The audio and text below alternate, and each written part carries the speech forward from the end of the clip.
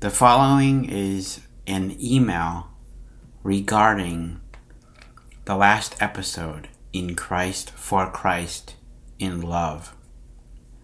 Someone was asking me about my frustration, and I wanted to either clarify or explain, so I did it in an email, and this is what I wrote. And hopefully this helps. It definitely helped me. Basically, what I can give will last forever. What I cannot give is temporary.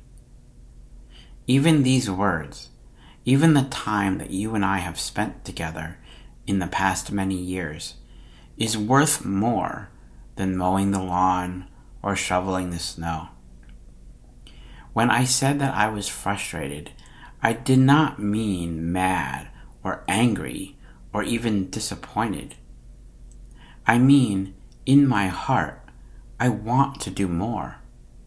I love others, and I want to help them with big things and daily living things.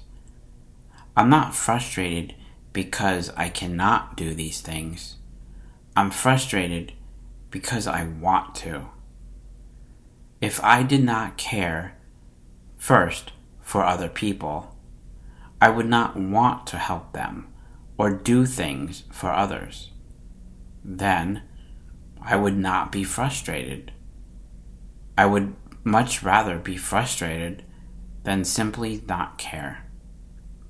Also, there are people who do things for others simply because they want something in return, or they do it for a sense of pride, saying to themselves, "Look what I did, because I am so great."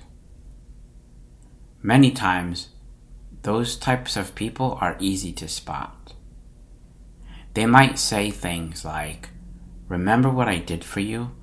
or "I deserve something because I did that."